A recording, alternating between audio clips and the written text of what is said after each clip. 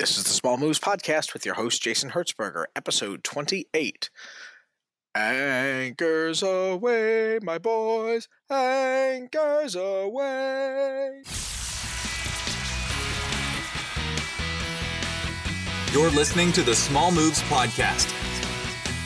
Small steps for big progress. With your host, Jason Hertzberger. Your next step starts now.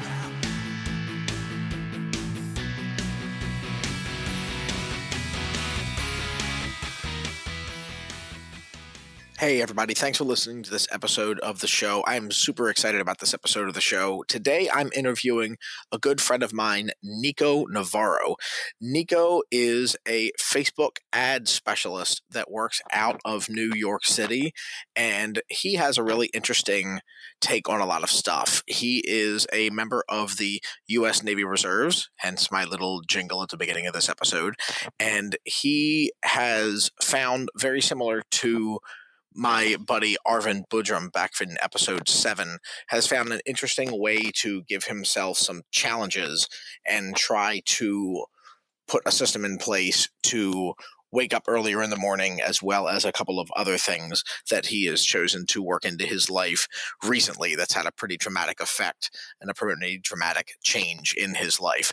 It was really interesting stuff. I really enjoyed this conversation. I hope you do as well.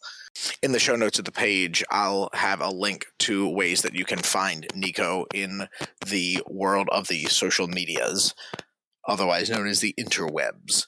But with that being said, I don't want to get too much into it. At this stage, I really enjoyed this chat. I hope you do as well. Without further ado, I bring you Nikko Navarro. Here we go. Hey, this is John Lee Dumas of EO Fire, and you're listening to the Small Moves Podcast, Small Steps for Big Progress. Let's prepare to ignite. Hey, Nikko, thanks for coming on the podcast. Thanks for having me. Yeah, man. I was just kind of giving the audience a little bit of your background during the introduction, but obviously none of them know you at this point, or maybe none of them know you at this point. So why don't I just sort of hand the mic over to you? Tell the audience a little bit about yourself, your background, and we'll just sort of go from there. Sounds good to me. So, Jason, thank you so much for having me on the Small Moves Podcast. A little bit of background about me. I am 27 years old. I run my own social media marketing agency focusing on Facebook advertising. I am in the United States Navy, an Eagle Scout, and I'm a proud brother of 2 younger kids, and I've got an awesome mom and dad. And just overall, I just love to experiment and try different things out with my life. Figuring things out in regards to like how people get to be the way they are in terms of behavior, and how we can do the same in terms of success and overall happiness with our lives. You mentioned that you were in the Navy. Now, are you full time in the Navy, or are you in the reserves, or what's your current state? So I am actually in the reserves right now. Right after I enlisted, I opted to go right into the reserves. Okay. How long have you been in the reserves? Just about 2 years now. 2 wonderful years. Cool. Just 18 more years to go. Ha ha. Yeah. When did you make your way into Facebook advertising? Like, obviously that's a new but not so new, industry. So I always kind of find it interesting that when people get into that particular space, because it's such a moving target. Like getting into Facebook advertising, like as I know that firsthand, as Facebook is throwing themselves at me with regards to ways to advertise all of my posts and my website and whatever it might be through Facebook, none of which I know a damn thing about.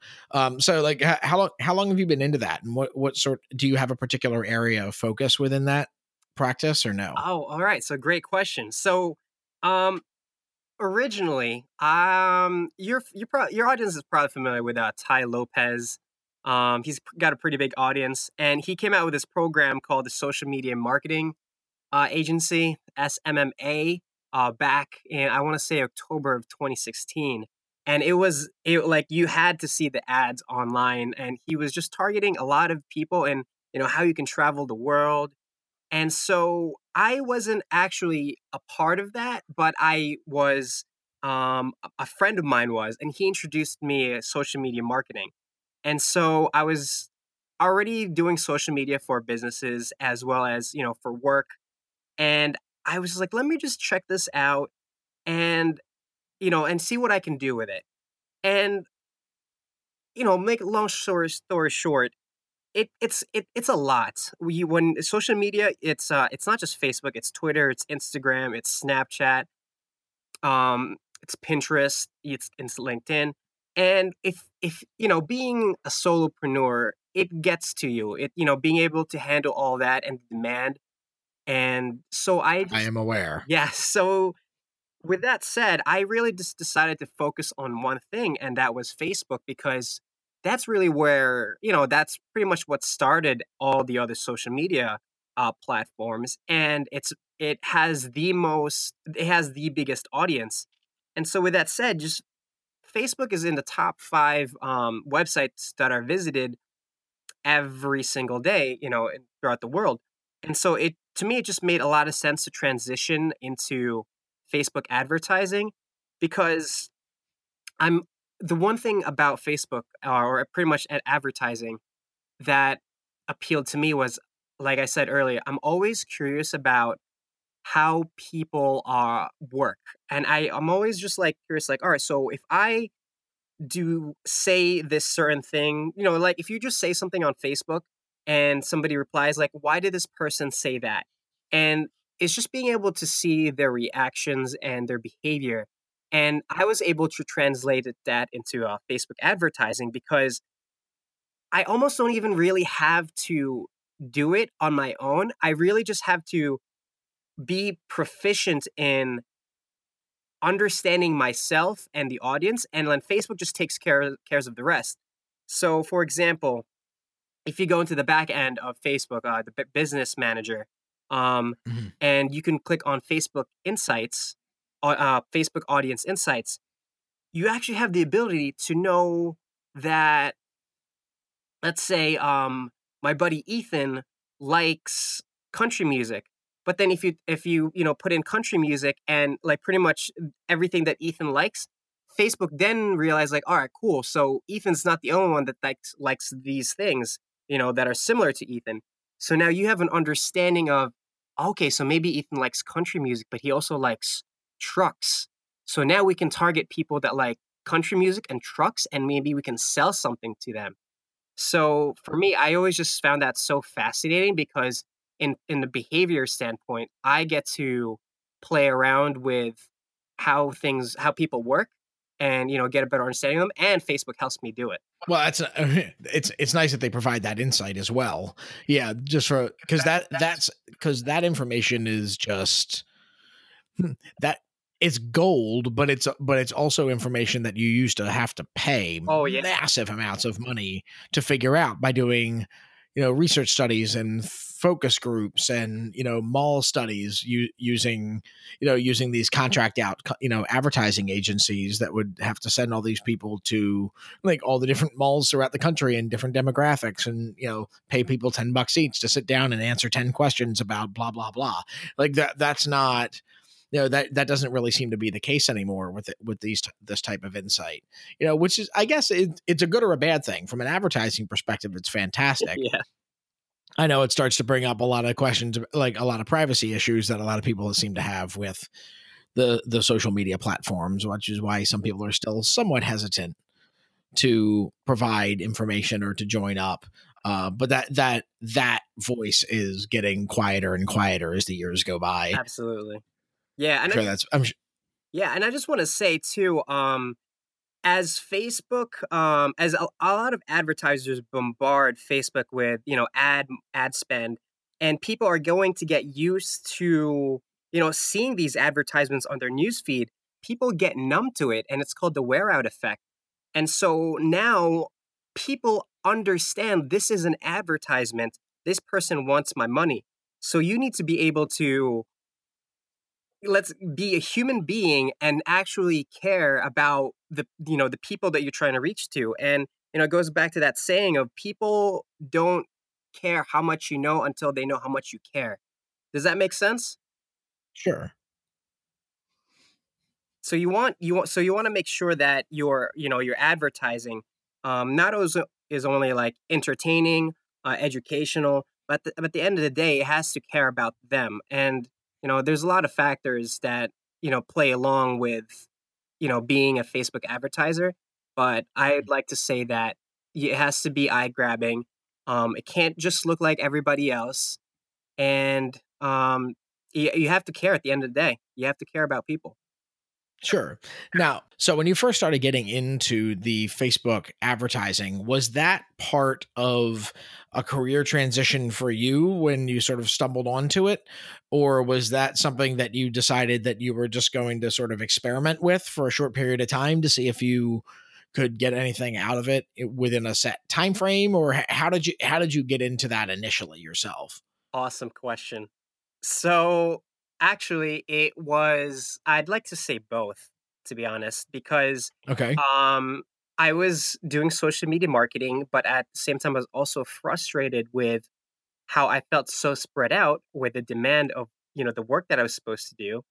And at the same time, I was getting advertised I was getting targeted by people that were actually selling their social media, I'm sorry, their Facebook advertising courses. And so the person that actually ran the ad, his name is Dan Henry, and Okay. he's pretty big in the Facebook advertising world. And so I just loved his no BS strategy when it comes to advertising. And so what Mhm. he was selling was a course on Facebook advertising, and I'm like, you know what? I want to focus more on Facebook advertising, and my brain was already, my heart was already like moving towards that direction, and seeing his ads and his awesome like retargeting, because sometimes I just say no to ads, or I'd go visit his site and watch the webinar, and then later on it talk about like, hey, you just watched my webinar, and I was like, how the hell did he just do that? And so I It's like, how do you know that? how Damn it, did stop you watching yeah. me. So how do you know? So I was like, all right, cool. I gotta like learn everything this guy's doing. And so I just took the leap, and from there it's been an amazing ride with Facebook advertising. Nice. Now, is there any? I know one of the things that you and I had talked about offline was how you have incorporated a new routine into your sort of goings on, which is sort of your new morning routine. I know that's something that came up because you and I, there's a podcast that both you and I listened to, the Jocko podcast, that was kind of inspired by that a little bit. But did that happen? We'll get into the details of that in just a bit. But did this transition into Facebook advertising happen as part of that, or before or after that time frame? Was all this sort of going down at the same time, or did that come after? Okay. So I want to say it happened like during. And here, Okay. let me give you the let me give you the time frame of like how things were going, things were playing out in my life. So, back in, I want to say June of this year, I actually was not seeing a lot of success with my Facebook advertising. And that alone, that was due to in part to my lack of execution. And so with that said, I was like, man, I have to go make some money, but I still want to do this. And so I went out and, applied for positions that actually need Facebook advertisers. And so with that said, I back in the end of June, I got hired. But then I told them like, listen, I can't work yet until like end of July, because I actually have to go to San Diego to do work for the Navy, because I was very transparent with like, hey, I the Navy needs me to work for 2 weeks, because in the reserves you're required to do your 2 weeks of active duty, and Yep. so It's there, 2 weeks a year, one yes, weekend a month, right? yes, exactly. So it just so Okay. happened to land during that time. So so they're like, "Hey, that's no problem. No, that's absolutely cool. It gives us time to go and, do everything to prepare before you come work for us. And so I was like, great, I've got like a job set ready to go, to start working as soon as I come back. So now I want to say a week before I left to go to San Diego, my tenants told me like, "Hey, we just sold the house on, so you have to be out of here by Monday." And I was just like, and then I had to be in San Diego by Uh, Tuesday. So uh, I was like, "Oh crap." So now I've got a week to like pretty much move all my stuff and so, like, which was no problem. Hey, I had to do, I did what I had to do, and I told my mom and dad, like, hey, can I just crash here, just so that I'm gonna be gone for 2 weeks, and I just put my stuff in the basement, and so that's what happened. So they sold the house. I left to go to San Diego, and I did my 2 weeks over there, which was a lot of fun. And mhm. then I came back and I started working, but I only worked there for 5 days, and then Oh gosh. yeah, so I worked there for 5 days, and, I thought it was really good. However, I found out that while I was gone, they hired somebody, for my position, and so I'm just like, I was like, "Fine, alright, cool," like, there's more to the team, but I didn't realize it was more of a, "Let's feel each other, like, this person out compared to you." And so with that, yeah. Uh, So I didn't realize until the end when, one day, on day 5, I'm looking at my phone and it said like, "Hey, Nico, you just got kicked off of, this social media profile and this social media profile." I'm like, "What the hell?" So, and then I knew and I got the phone call. And I have to say I was depressed for maybe an evening. I was upset for an evening. Um, and, and so with that said, I was like, "What the hell just happened?" Like, I had this thing lined up.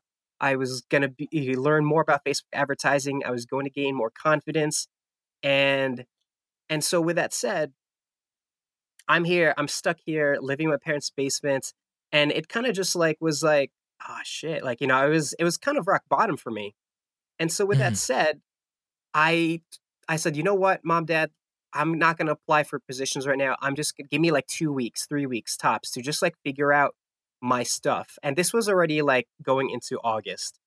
And so so then I went to the library and I was just like doing researching, teaching myself new stuff, Mhm. reading, and then I was just started thinking about the things that didn't go right in my life.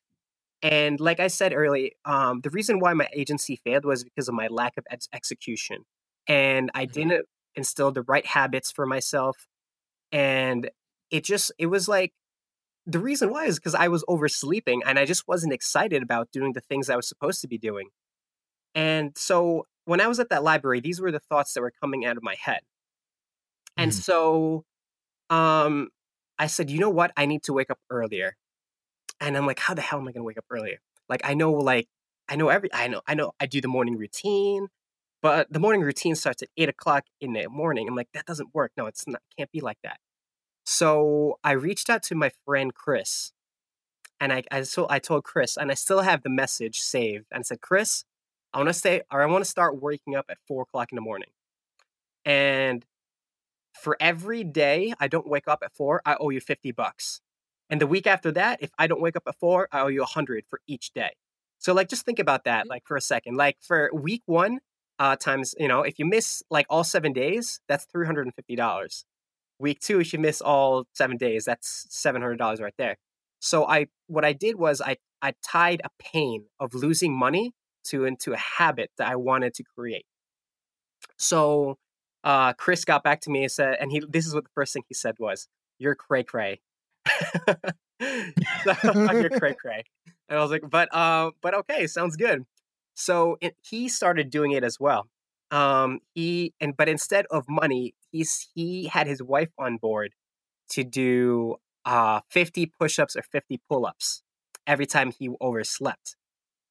So the month of August was full of experiments in regards to our quote unquote, my quote unquote, 4 a.m. challenge of waking up at 4.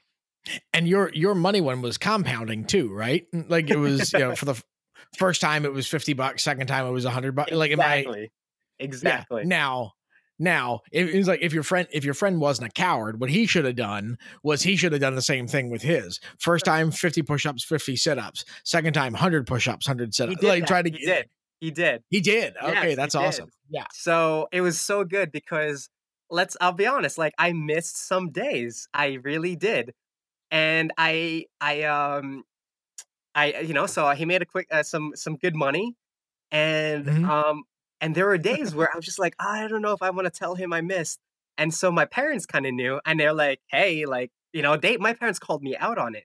They're like, dude, come on, man. So my parents had my support on that, and it was really cool. But it was just in the shadows. In August was just in the shadows for him and I.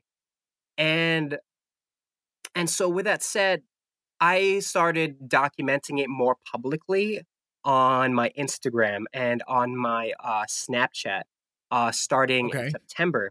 And let me just go back. And the reason why I got inspired, like you brought up, was because Jocko Willick does this every morning. He's got an awesome podcast, and he does this every morning on Instagram. He posts every day that he wakes up at 4:30. And some days he wakes up earlier, like 3:30, 3 or 2:50. It's crazy. And Yeah. the idea is like it's discipline, man. And I lacked the discipline, and that was affecting the rest of my days. So just wanted to go back and touch on that.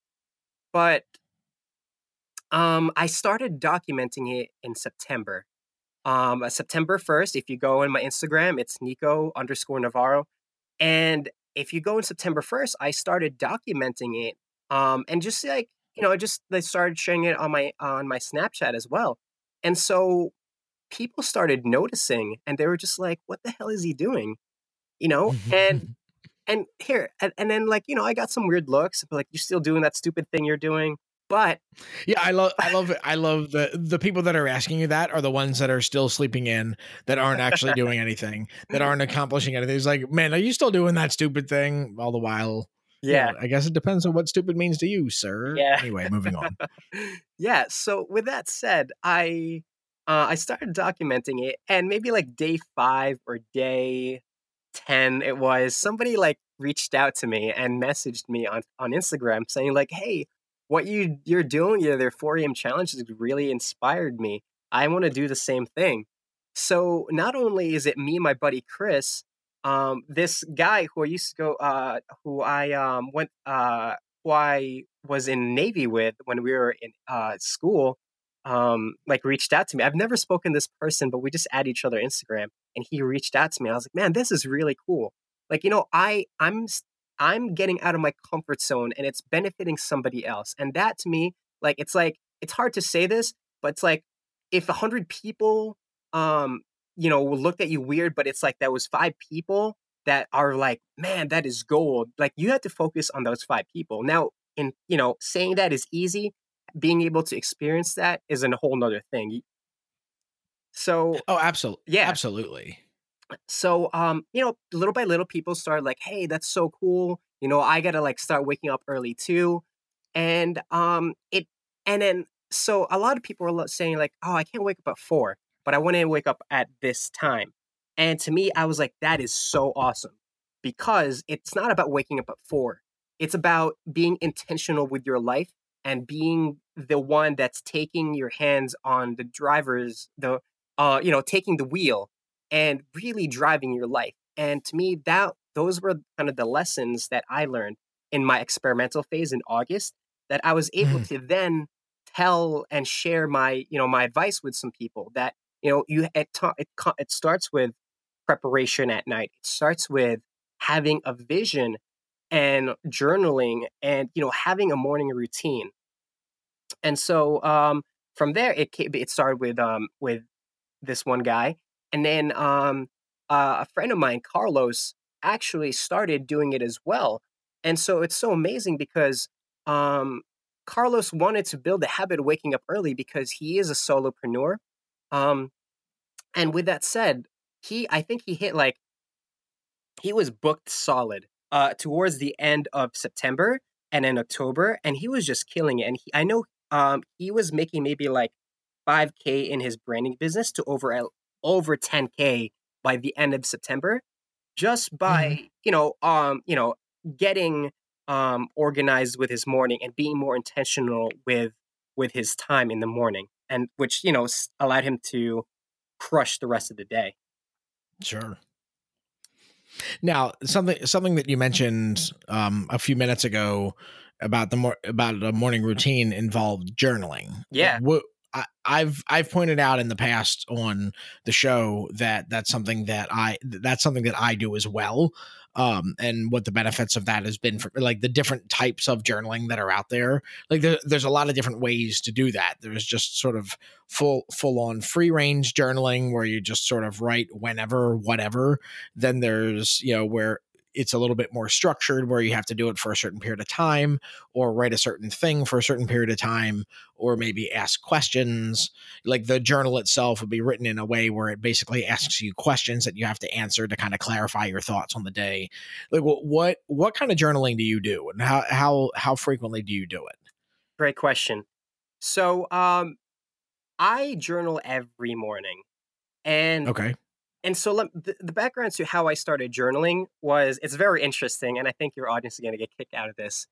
I have my mom remarried when I was 11 years old to my stepdad, and so I used to get in trouble so much when I was younger, like 11, 12 to maybe 18, 19.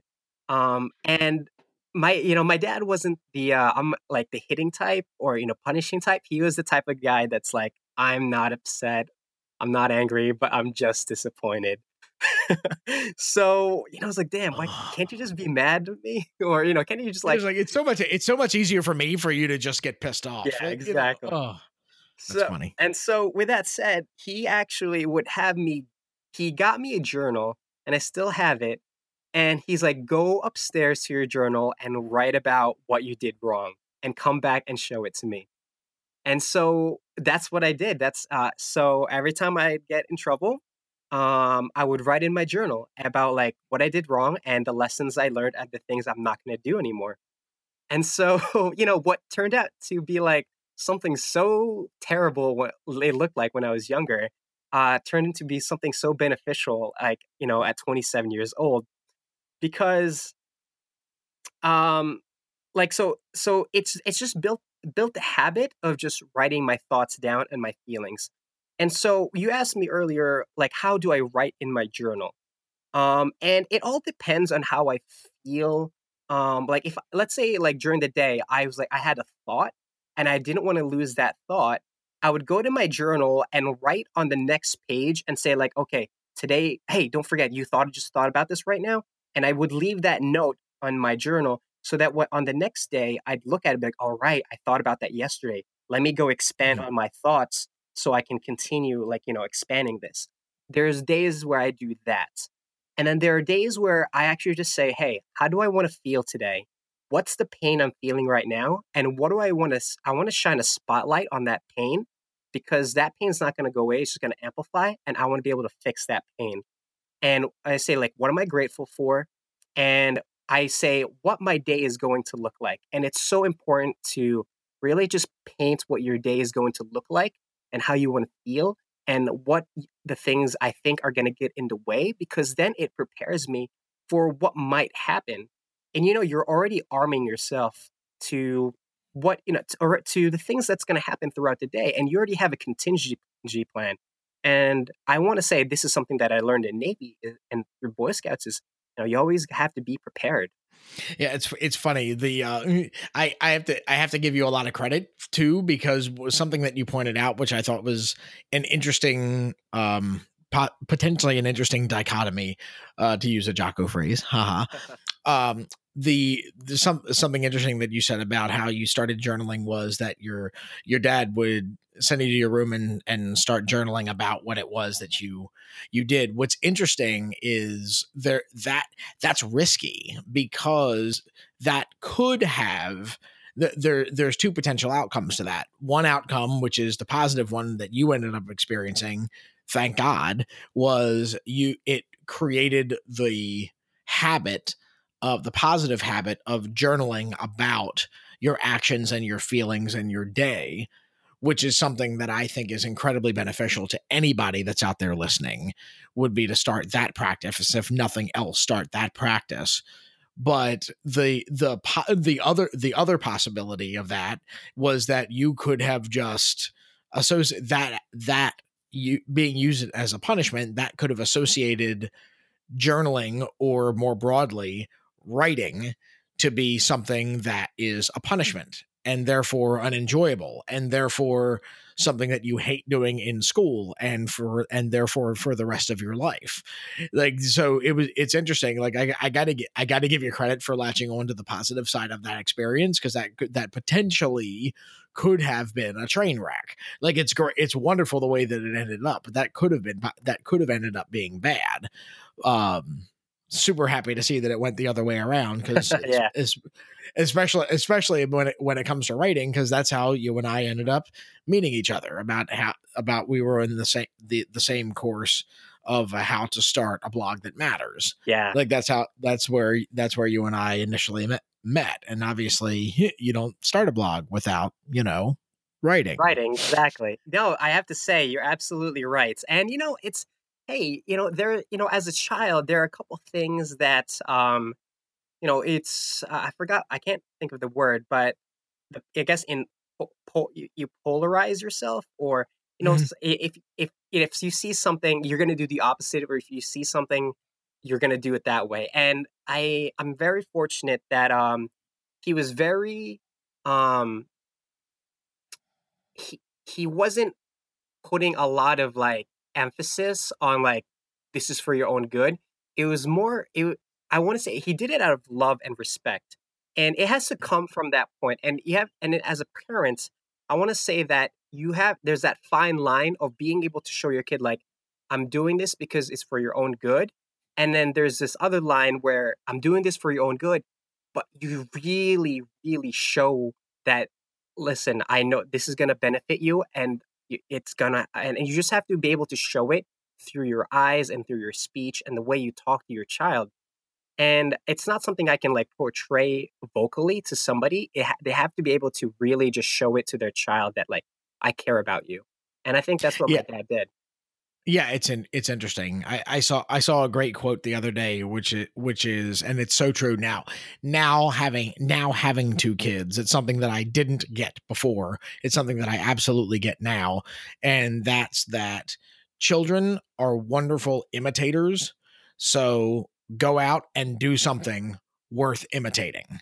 Mm, And that touches on the truth of what a lot of people say about raising kids, is like, kids don't, like, kids will start to get rebellious, and they'll avoid doing what you tell them to do, but they will absolutely do what you do.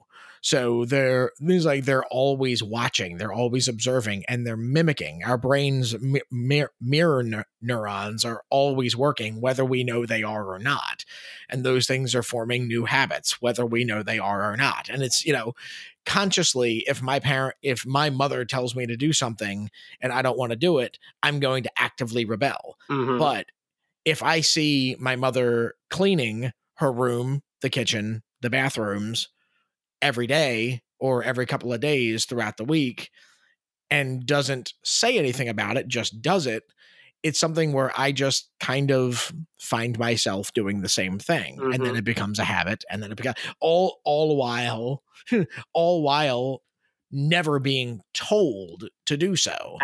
Like, absolutely. it's interesting. It's really interesting how that happens. Yeah, and also, my dad actually graduated from college with a degree in English, and so, like, he was always about, like, adamant about writing. And I was actually going to ask if he writes himself. Yeah. yeah, and so he doesn't write himself so much anymore, but he, instilled that habits for me. And I remember when I was younger, young at the same age, when when I just started typing. Right now, I can type like 200 words a minute, but when I was typing, Holy when I was crap! like, Stop there a second. 200 words a minute. I'm exaggerating, but maybe like 150, 150. But Whew. Anyway, go yeah, ahead. so with that said, when I was younger, um like when I would be typing reports and he would see me type, I would like type the keyboards in and what's like I would type it and I'd like use my just two fingers, right? And I'd delete it. Mhm. And I'd be so worried about like getting it right. And so he's like, one day what he did was he turned off the monitor for me. And this isn't like a flat screen monitor, I'm telling you. It's like one of those things that had the back. Like, so let's just think about that for a second. So back in like Mhm. 2002, I had like the thick back on it. And he just turned off the monitor and then he's like, just start typing your essay like this. And so I would have a keyboard and I wouldn't have the monitor. And he's like, "If you mess up, that's fine. Just keep typing." So, like, he built that, habit with me, and then it came to a point where, like, he would actually teach me how to put my fingers on, the keyboard itself so I can learn how to type. So, like, if you look at your keyboard right now, do you see that, there on the J and then there's those little indents on your keyboard? Yep. I mean, not many people know that, but the reason why that's there is that's where your index fingers are supposed to go. Yep. Yep. The J and the F. Yep. Yeah, and so, like, from there, it's just like building the habit of typing, of writing, and I think this was also very beneficial for me because English wasn't my first language, and so I really Oh, had what to. what was? It's Filipino, so Oh, it's called okay. Visaya. Yeah, so being able to form sentences was not, wasn't like didn't come natural to me, and so being able to write was kind of a godsend because it was a different way of just being able to communicate. And from there, the habit just continued to grow. And I'll never forget this, but like when I was in 11th grade and I wrote in my finals, I actually scored like a 99 on my English final. And the only reason I got a 99 and not a 100 was I messed up on the multiple choice, but on the writing portion, I killed it. And from then on, I was like, man, this is so awesome. Mhm. So I just kept up with my writing. Now, you mentioned if English wasn't your first language. Now, did you grow up in the Philippines, or did you were your parents just speaking it exclusively at home? I grew up in the Philippines from 0 to 11, I was there, and Okay. yeah, and then, my mom married a Caucasian male, and so, we speak English, exclusively at home now. Okay. Gotcha. Gotcha. Interesting. Now, of the from that transition when you came, yeah, and you moved straight from there to where you are now in to the New York area. Yes. Was that a job transfer? Was that a just a hey, what the hell, let's bag it and go? Like how what brought you guys back? Well, not in your case back, but what brought you guys to the US Oh, initially? awesome. Yeah, absolutely. So great question. Um, so my mom had me when she was very young, and, things she wanted more opportunity for me. And I was 5 years old. And so I was 5 years old when she, quote unquote, left me to come to America and build a life for us. So, like, I have to say, my mom is my hero. And as much as I talk about my dad, like, being, a big influence on me, and my mom is my hero. And just the adversity that she had to face just to be here today, being a well-respected woman in our community, it just took a lot of work. And so she left, like leaving your child. I want to just say, leaving your 5-year-old child to come to a place you've never been to build a life. That's the American dream. And so Sure. so with that said, she, left me with my grandparents from ages 5 to 11, and she'd come every year. When in October, because I was born in October, and she'd come celebrate my birthday. And so with that, and but every time, and then she would go straight back home, straight back to America, and she did that for 6 years. And then luckily she met my dad, and so and from there, from and then my grandparents took me and they're like, "Hey, we're gonna go, to America, and bring you there so you could live with your mom." And it was so strange because like I was like so I like after she left, I got attached to my grandparents, and then from there, my grandparents left, so I had to go with my mom, and so it was like such an interesting transition. Sure. of like parenthood, because half my life raised my mom, half the other half, from 5 to 10, it was my grandparents. Hmm. So that's how really it all started. It just wasn't all of us that decided to go. It was her and then me. But I want to give her the credit because it took a lot of guts to just say goodbye to, like, to me at a very young age. Yeah, no, I would imagine. Now, and she went straight to the New York area as well. Actually, she did not. She lived in Connecticut. And so, yeah, she lived in Connecticut and she lived there. And then my dad Hmm. lived, New York East. But anyway, go yeah, ahead. yeah, yeah. So he happened to, know, so my mom would go to this church. And so my dad lived in here in Long Island. And so he went to that church. I think he went to go with a friend or something like that. Or he knew the pastor. So he decided to go to that church that Sunday and he saw my mom. And so, like, the way he did it was like, "Hey, pastor, can I, like, go talk to that woman over there? Like, I'm interested in her." And so the pastor went to my mom, is like, "Hey, this so and so wants to speak. Would you speak with you? Would you be okay?" And from there, like, they would exchange phone calls. And she lived in Connecticut, and he lived here in Long Island. And then at a certain point in their life, she moved down here to Long Island, New York. Your parents got set up by a priest. That's hilarious. Anyway, okay, go ahead. So yeah, and that's where so she started she started out in Connecticut. Cool. Cool, gotcha. All right, so let bring it back around to sort of modern day. Like what did get back to that 4 a.m. challenge. Did you initially set that up as with sort of a time restriction? Like, were you saying that you were going to try this for a month and see how it goes, or was it more of a, you saw the Jocko was doing this, you saw that it was a way of life, and you're like, you know what, screw it, this is a permanent thing, I'm making this change effective now, go. Got it. Like, So how did you get that? How did you come back to that? Let's come back to that. Like, how did you initially set that process up for yourself? oh man, I have to pull up the email. But Ha, no,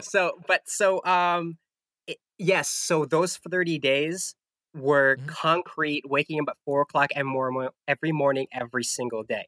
And it was structured like that only because it allowed me to think about my day strategically. And I want to say strategically because, like, crap, I have to be awake tomorrow at 4 o'clock in the morning, which means I have to be in bed by 9:30 or 10 so I can get at least 6 hours of sleep.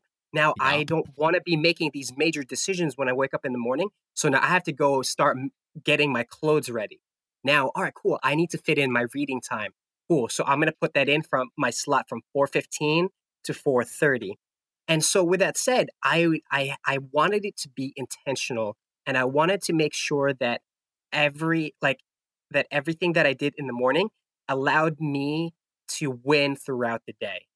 And so with Jocko Willick, I mean, I give him so much credit with his ability to, like, maintain the consistency of waking up at 4:30 every morning.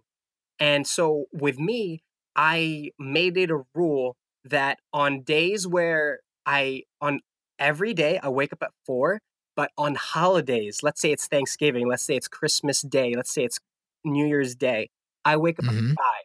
So I gave myself a little bit of an extra hour just so that because those are the times when you kind of spend it with family, and sure, you kind of you want to be able to um you don't want to be like, sorry guys, I can't hang out with you today because I have to be in bed by now so I could wake up at 4. Like, you're gonna get those looks. And sure, sometimes not that it's bad to get those looks, but at the end of the day, the reason why I do this is so that I can be more effective and I can be as efficient as possible for my family. You know what I sure. mean? I mean, So sure. at I the end of mean, the day. yeah, yeah. I mean, So the discipline that takes the benefits of that discipline bleed through to other areas of your life, but 100%. one of the hardest things about committing to something like that is, and this isn't to detract from the love that these people have for you. But if we're just talking basic psychology, they know you as you are. Your Mm-hmm. family and your friends know you as you are. When you try to make a significant change in a behavior, even if it's a relatively simple behavior like getting up early in the morning, when you say to somebody that you're going to be waking up at 4 o'clock in the morning, what the hell are you thinking? That's nighttime. Like that's nighttime. Like people don't even view 4 a.m. as the morning. That's the middle of the night. That's the middle of the night. That's like, you might as well be waking up at 1 o'clock in the morning. Well, yeah, technically that's morning too. I mean, Yeah. it is. I mean, whether it's a new way of eating, like in my case, like a big transition that hit me several years back, probably almost going on 4 years now, is that I have to eat gluten free. Turns out that I've got a gluten, like as they Celiac? describe it, the non-celiac gluten sensitivity that's running a rampage through the country right now. Like that's something that I have, so I had to give up eating gluten. Got it. And in all of its forms, almost 4 years ago now. This spring will be 4 years. And I swear to God, man, you try to explain that to family or friends, they look at you like you're out of your goddamn mind. Like they're like, whoa, what do you mean you can't? You just, or can't you just have a little bit, or like, can't you just kind of treat yourself every now and then? I'm like, well, let me see. If you've got cancer, if you're actively fighting lung cancer, it's like, well, isn't it okay to have a cigarette every now and then just to kind of treat yourself, and you'll figure it out. I'm like, no, for the love of Amen. God, no. Like, but it's so hard for people to understand. And I'm not just talking about, in my case, my diet, whether it's, wanting to work out every day, whether it's in your case, wanting to wake up at 4 o'clock in the morning. Like that concept is so foreign to the average human. Like that concept is so foreign to the average person who, let's face it, is generally used to a 9 to 5 job. Yeah. Not greater than 80% of the population of the world is on your typical 9 to 5 schedule. So when you say getting up that early in the morning, well, why? Like, I understand if you have to be to work at 6 a.m., but if you don't have to be to work at 6 a.m., why the hell do you want to get up at 4? Like, why? I don't understand.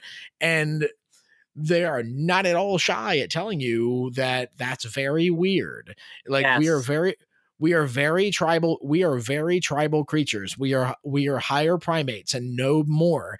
And we are upper primates and no more. So like when we do something that's sort of out of the pattern of our tribe or out of the normal patterns of our species, like, everybody just like you. I like how you said they kind of give you the look. It's like, what's going on with him? He's looking a different color. He smells different. Like here's something's just strange, and they look at you as if something's strange. Yeah. It's like something's up there. Like has that been a little bit of your experience, whether it be with your family, your friends, or whatever, like outside of your friend that told you flat out that you were crazy.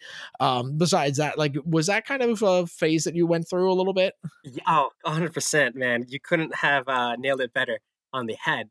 So, my friend that said that called me a little crazy, I have to give him credit because he joined me, you know? So he's like, this is awesome, let's do it.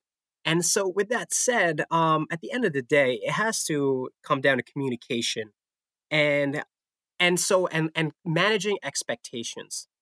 So what I mean by that is, let me. So when I enlisted in the Navy, I was about to graduate college. So I enlisted in May. I'm sorry, in April, and I was about to graduate college in May.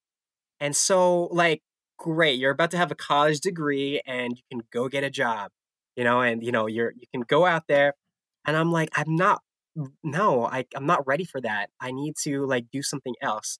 And so the Navy, this opportunity came, and so I literally, um, I told my mom, I was like, "Hey, I'm looking to join the." Now, I didn't tell her that. I said, "Hey, where's my passport?" And she goes like, "Why?" And she's like, "Because I'm gonna go to the recruiter because he needs it." And then so like, and she like freaking out. And so then, so and then, And then my dad called me not 5 minutes later, and he's like, "Your mom just called me," and he started freaking out. What the hell are you doing? And so, these are one of the moments that we were talking about earlier, where like they tell you don't do something and you do the opposite. This is one of those moments. And Got it. so, and so, with that said, I I enlisted, right? I enlisted into the Navy, and and then the day I enlisted, they went to my aunt's house in Maryland, actually right by Salisbury, to celebrate Easter over there. And I stayed behind to because I had school and I enlisted into the Navy. So I was like, you know what? I think it'd be really cool just to go drive down there and just see them for Easter. I think they'd really appreciate it. Well, I drove 5 hours down there and they barely spoke to me. They were Oh so, God. yeah. So they were so upset. And then that's because, and I want to say they were upset because of the idea of what the military is. Military is war, military is death. It's not good. Like, you're gonna die. Um, and that is, the media portrays it that way, and it doesn't talk about the adventures that you have, the brotherhood that you create. And so they actually didn't talk to me for a good 2 weeks when I enlisted in the Navy. And so it was very awkward at home. But as they got used to the idea of like, okay, so this is the reality. He enlisted, there's nothing we can do about it. Um, they started opening up more, and I started telling him like, "Mom, Dad, I'm in IT for the Navy. I am the nerd of the Navy. I'll be in a Hmm. computer room, like taking care of like, I'll be in an air conditioned room, this, and this." And they started opening up to the idea of of it happening, and then so they started like, it's like it's everything that's you're not. It's the unknown. You don't know, so you're scared. And so with that said, this is so funny. When I graduated from boot camp and they drove over to Chicago to see me graduate, um, they were like the proudest parents you could possibly ever see. So from like just think about like 9 months ago, from like I can't even look at you, I can't even talk to you because of what you just did, to like I'm just so proud that you accomplished this one thing. It's about communication to the people that you love. It's about setting those expectations and being crystal clear about the benefits that you're going to get. And it has to come from a understanding, and it has to come from love, because at the end of the day, when you're having these conversations and you're bickering back and forth, nobody's winning, and it's just going to continue that harbor of like betrayal and like, or just the 4-man challenge. It's like those looks that you get, it's just going to continue to come if you come at it and be like, well, this is my life, I'm going to do it my way. That doesn't really help the situation. And so Not at all. now, so with that said, it has to be like, you also have to be, I'm just going to continue doing me and just watch how I grow. And when they see that, they're like, oh, okay, it makes more sense. And it comes to be it'll be something inspiring to them, and then they want to jump on board. So that's Yeah. what I have to say. Yeah, I can second that, and it's one of those things where preparation and communication matter more than almost anything else. Like, and especially the stigma about the military, which is just I don't like. I hate to sound, kind of like almost anti-parent with these comments, but like, joining the military just seems to be one of those points where, especially here I'll jokingly say the West, out, here in the U.S. and a lot of Western Europe, whatever it might be, it's like everybody says that they love soldiers. Everybody says that they love artists. Everybody says that they love dancers. But god damn, I hope my kid's not one of them. Oh my gosh, that's so true. It's like, it's one of those things where like it's the proudest moment like the most amazing, the proudest anybody can feel is when they see and hear about the acts of heroism from an American soldier. But Christ, as long as it's not my kid, because I want my kid to be an accountant. I want my kid to be a doctor. I want my kid to be look at your case, a social media marketing, like the runner of a social media marketing agency. Like that's real. That's a real thing. Like that's a real job. Yeah. But if you say that you want to, if you graduate high school or you graduate college and say, no, I want to put my skills to the test and I want to join the Navy. Oh my God, it might as well as if you say it's like, you know what, I'm going to take this $150,000 education and I'm going to take a job as a cashier.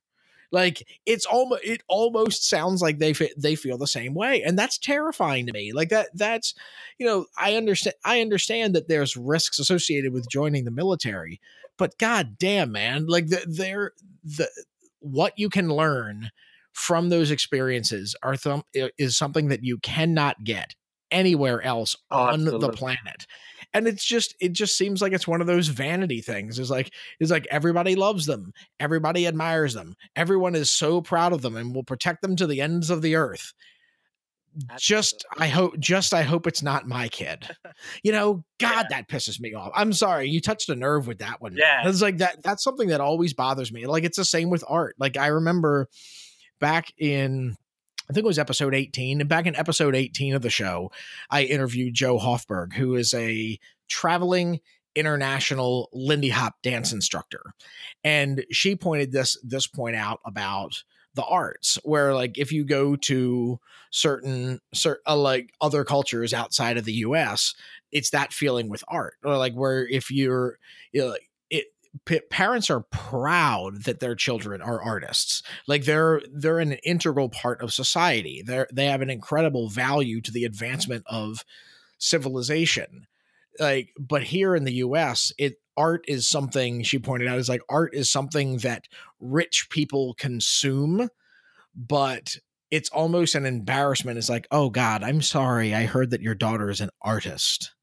It's like, oh, come on, man. And just give these kids like the world needs artists, the world needs soldiers. And oh, by the way, getting back to the military, the likelihood of you, Nikko, no offense, if you like the likelihood of you dying in an operation is, I'd say, probably pretty goddamn close to zero.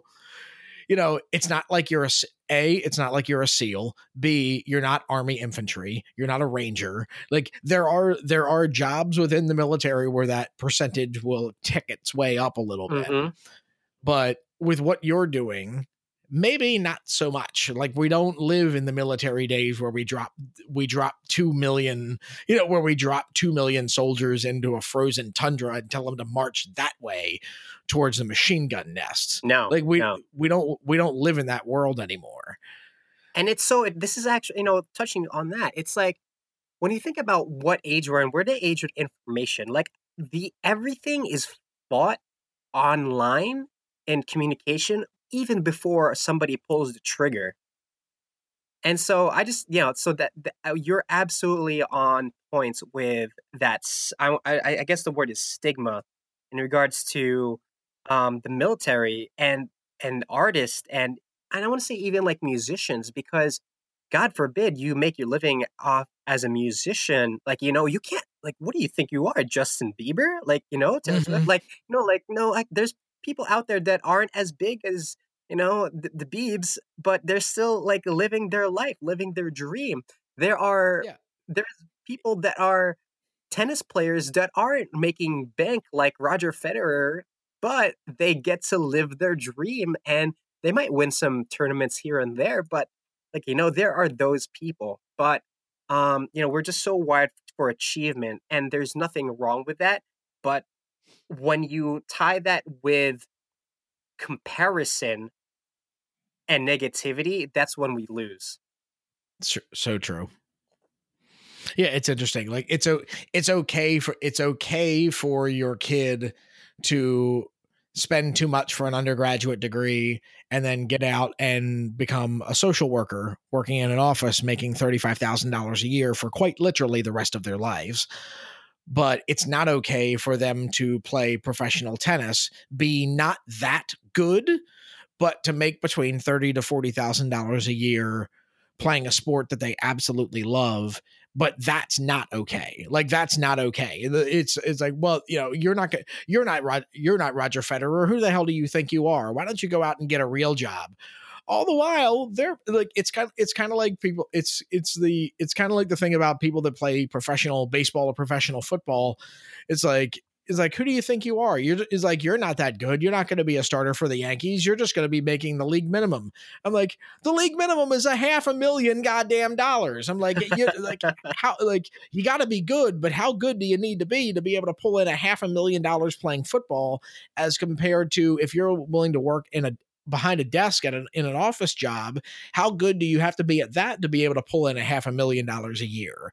It's like, stop with the stigma and understand the whole picture. I mean, especially if money is the thing, which seems to be the Yeah, case it's Def Western. Yep. Yeah, it seems to be the case. It's like, well, I don't like soldiers don't make a lot of money. Artists don't make a lot of money unless they're great. Musicians don't make a lot of money unless they're great. But it's so funny, like the point that you made out about Justin Bieber. Like, it's you're perfectly capable of making a living producing music if you have less than 100 million Twitter followers. It is actually possible. It does help, but it is actually possible, especially in the world today. Yeah. You mentioned that because, let's rewind 20 years ago. That wasn't the case. If you were an artist, if you were a photographer, if you were a professional pre-Instagram photographer, you had to get picked. You had to get picked by people to hire you and pay you an enormous amount of money to shoot their events for you to be able to be a professional photographer. No one would see your work unless they hired you to photograph their events. Now, just freelance, go out, do cheap or free jobs, throw your amazing stuff up on Instagram, and people are like, oh my God, who is this person? I want to hire them. Absolutely. And strangers can find you now. That's one of the areas where I do have to say that that's one area of careers that social media has just exploded, is professional artists, professional musicians, photographers. Like, these are people that had to live in hiding before because you didn't know who they were unless you hired them. And they're like, we have a portfolio. I'm like, yes, you have a portfolio. I, as somebody that's looking for a wedding photographer, has to find your name, go to your webpage, if you had a webpage, look at your portfolio, and then make a decision. But if 5,000 people like an Instagram photo, that's populating its way through your social media feed, and you're going to see it. It's like, oh, that's neat. What's that? Exactly. Like, you can find people and you can find service providers so much easier today. Absolutely. And YouTube. I mean, just think about the stars, that the careers that started and skyrocketed just from YouTube alone. Yeah. For example, um there's so many YouTube musicians that a lot of major labels are actually trying to sign, and then I just want to say, like, 20 years ago, people want to get signed by major record labels. Now it's the opposite. I have a Yeah. YouTube channel, and then the record labels want to come to me and say I want you to sign with me, and they actually had the power to say no, because it's autonomy, be able to say no, because I've got this audience already that already loves me, and I don't have to sign a contract with you. You don't get to tell me what kind of music I make. I get to do it, and I have the platform to share it with the world. And so you're absolutely right. Yeah, Amanda Palmer is actually a really great example of a musician that sort of fits that bill. I don't know if you're familiar with her at all. Not. Her music is not at all my cup of tea, But I heard her interviewed on a podcast a few years back, and I was fascinated by her story. And she releases, just as an example, she releases all of her music for free. She does not charge for any of her music, and 100% of her income comes from online sources like Patreon or a donation link through her website. That's her exclusive source of income. And she releases all of her music for free. She doesn't sell albums, she doesn't sell singles, she doesn't sell any of that kind of stuff. And like when she travels, and when she travels for concerts, she goes to she couch surfs. Like she goes to couchsurfing.com and finds places to stay at, or she'll shoot out a Twitter post is like, "Hey, come into Boston for a show next week. Can anybody host me and 8 people?" And she gets hosted by fans. But like, I mean, that you couldn't do that if you were Oh, signed by a major contract label. He's like, you're not allowed to stand out there in the crowd. We need to have a security detail. You need to have a security detail. You need to have the floor above and below you booked so some crazy fan doesn't come through the floor. You have to get, like all this insane stuff that of course comes 100% out of the revenue that you're generating from your product and your music. It's like, but they can dictate it because that's how these contracts are structured. absolutely. Yeah. Absolutely. But anyway, so I don't want to, I know you need to get back to your day, so I don't want to keep you terribly longer. But one thing that I wanted to kind of get back to you is the 4 a.m. challenge that you did. Yes. Can you, for anybody that's looking to do either that particular thing or whatever the thing happens to be, like they want to try and experiment with something, they've heard that eating vegan is interesting. They've heard that eating 100% carnivore diet is interesting. They've heard that, kettlebell swings in the morning is great, or they're, sending handwritten notes to old friends that they haven't talked to in a while is a good habit to get, whatever the habit happens to be. Like, can you provide like, how did you stick with it? Like, this wasn't Absolutely. just you. Like, Absolutely. can you give some pointers to people if they want to do like their own 30-day challenge or something like it? You've got it. Ways to make sure that they stick with it. Absolutely. All right, cool. So, first, I have to say this is so important. Vision. It starts with a vision to really to see what you want the 30 days. At the end of the 30 days, you want to be able to say, this is how I feel. This is what it looks like. And you chase after that feeling. So having that vision for yourself is super important. Number two, um, communicate. Communicate with your family. Communicate with somebody that you trust that this is what you want to do for the 30 days. And I would love and say like, hey, I would love your feedback. I would love your accountability. And if you can, I'd really appreciate it if you can check up on me to see how I'm doing. And also have some stakes. Be courageous enough to put yourself out there and share what it is that you want to do.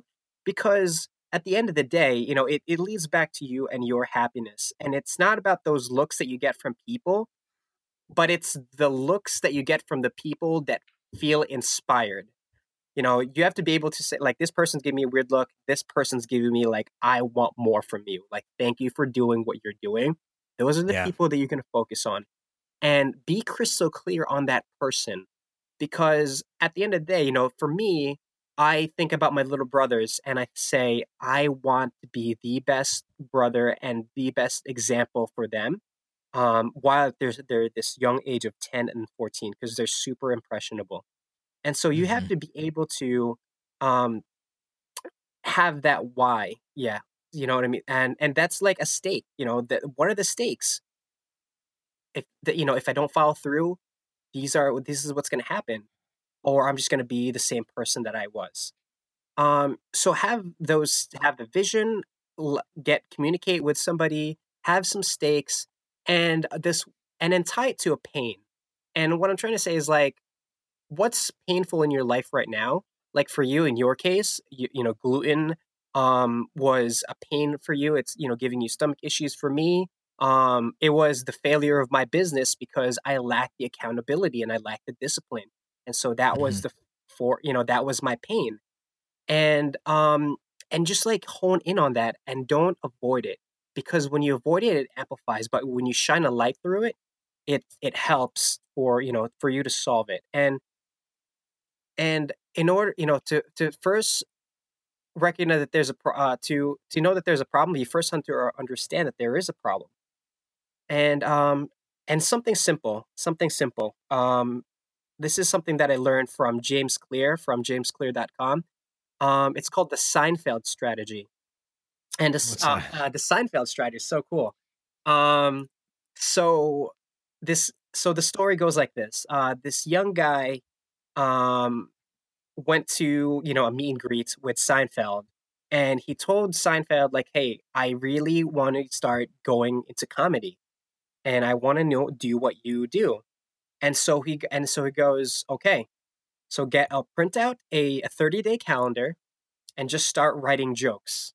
And just start writing jokes, dedicate this amount of time to it. When you do it, put an X."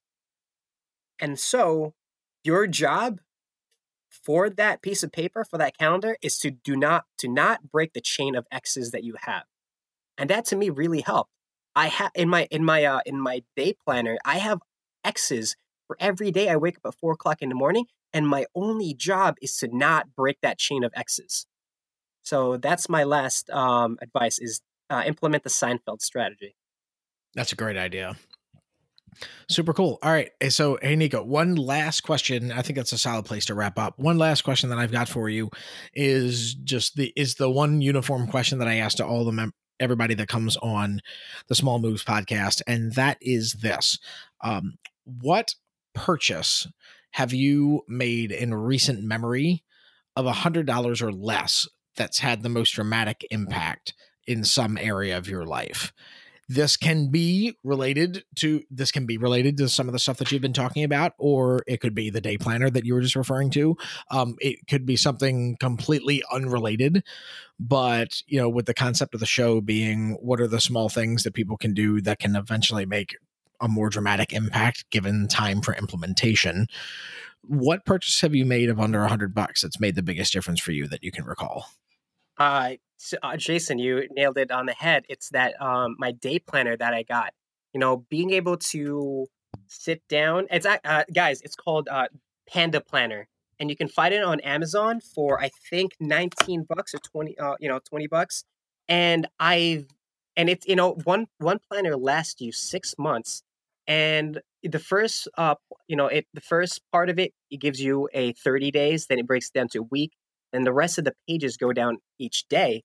And so for me, if I have something going on, it starts with what am I grateful for? Then it says, what am I excited for? Then what is an affirmation that I have? What I want to focus on today? What is the exercise I want to do? And I write on this every single day. And it helps me plan my day just, to crush it. And so I actually write the night before, so that I don't ever have to plan out my day because I already planned it out last night.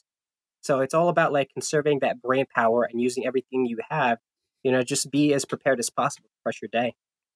Oh, that's awesome. Yeah. Nikko, this has been awesome, man. Great to catch up, and thanks a lot for coming on the show. Thanks for having me. Hope you guys get something good out of it. Yeah, man. Hey, everybody. Thanks again for listening to this episode of the show. I really enjoyed that chat with Nikko. I hope you did as well. Before you click off, I wanted to give you a quick heads up and ask for a quick favor to go onto iTunes and leave an honest review for the show on the iTunes platform. That really helps me find other and new listeners for the show. iTunes uses those reviews to help sort of guide people that are searching for podcasts to find my show. So that would be really helpful for me. And also, if you wouldn't mind leaving me a comment on the community Facebook page, that's smallmoves.co/community, and give it a like and or a follow and or a comment. Let me know what you thought about this conversation with Nikko or with how the show is going in general. I'm really looking forward to hearing from you. Thanks again for listening to this episode of the Small Moves Podcast, and I will talk to you next time around. You got this.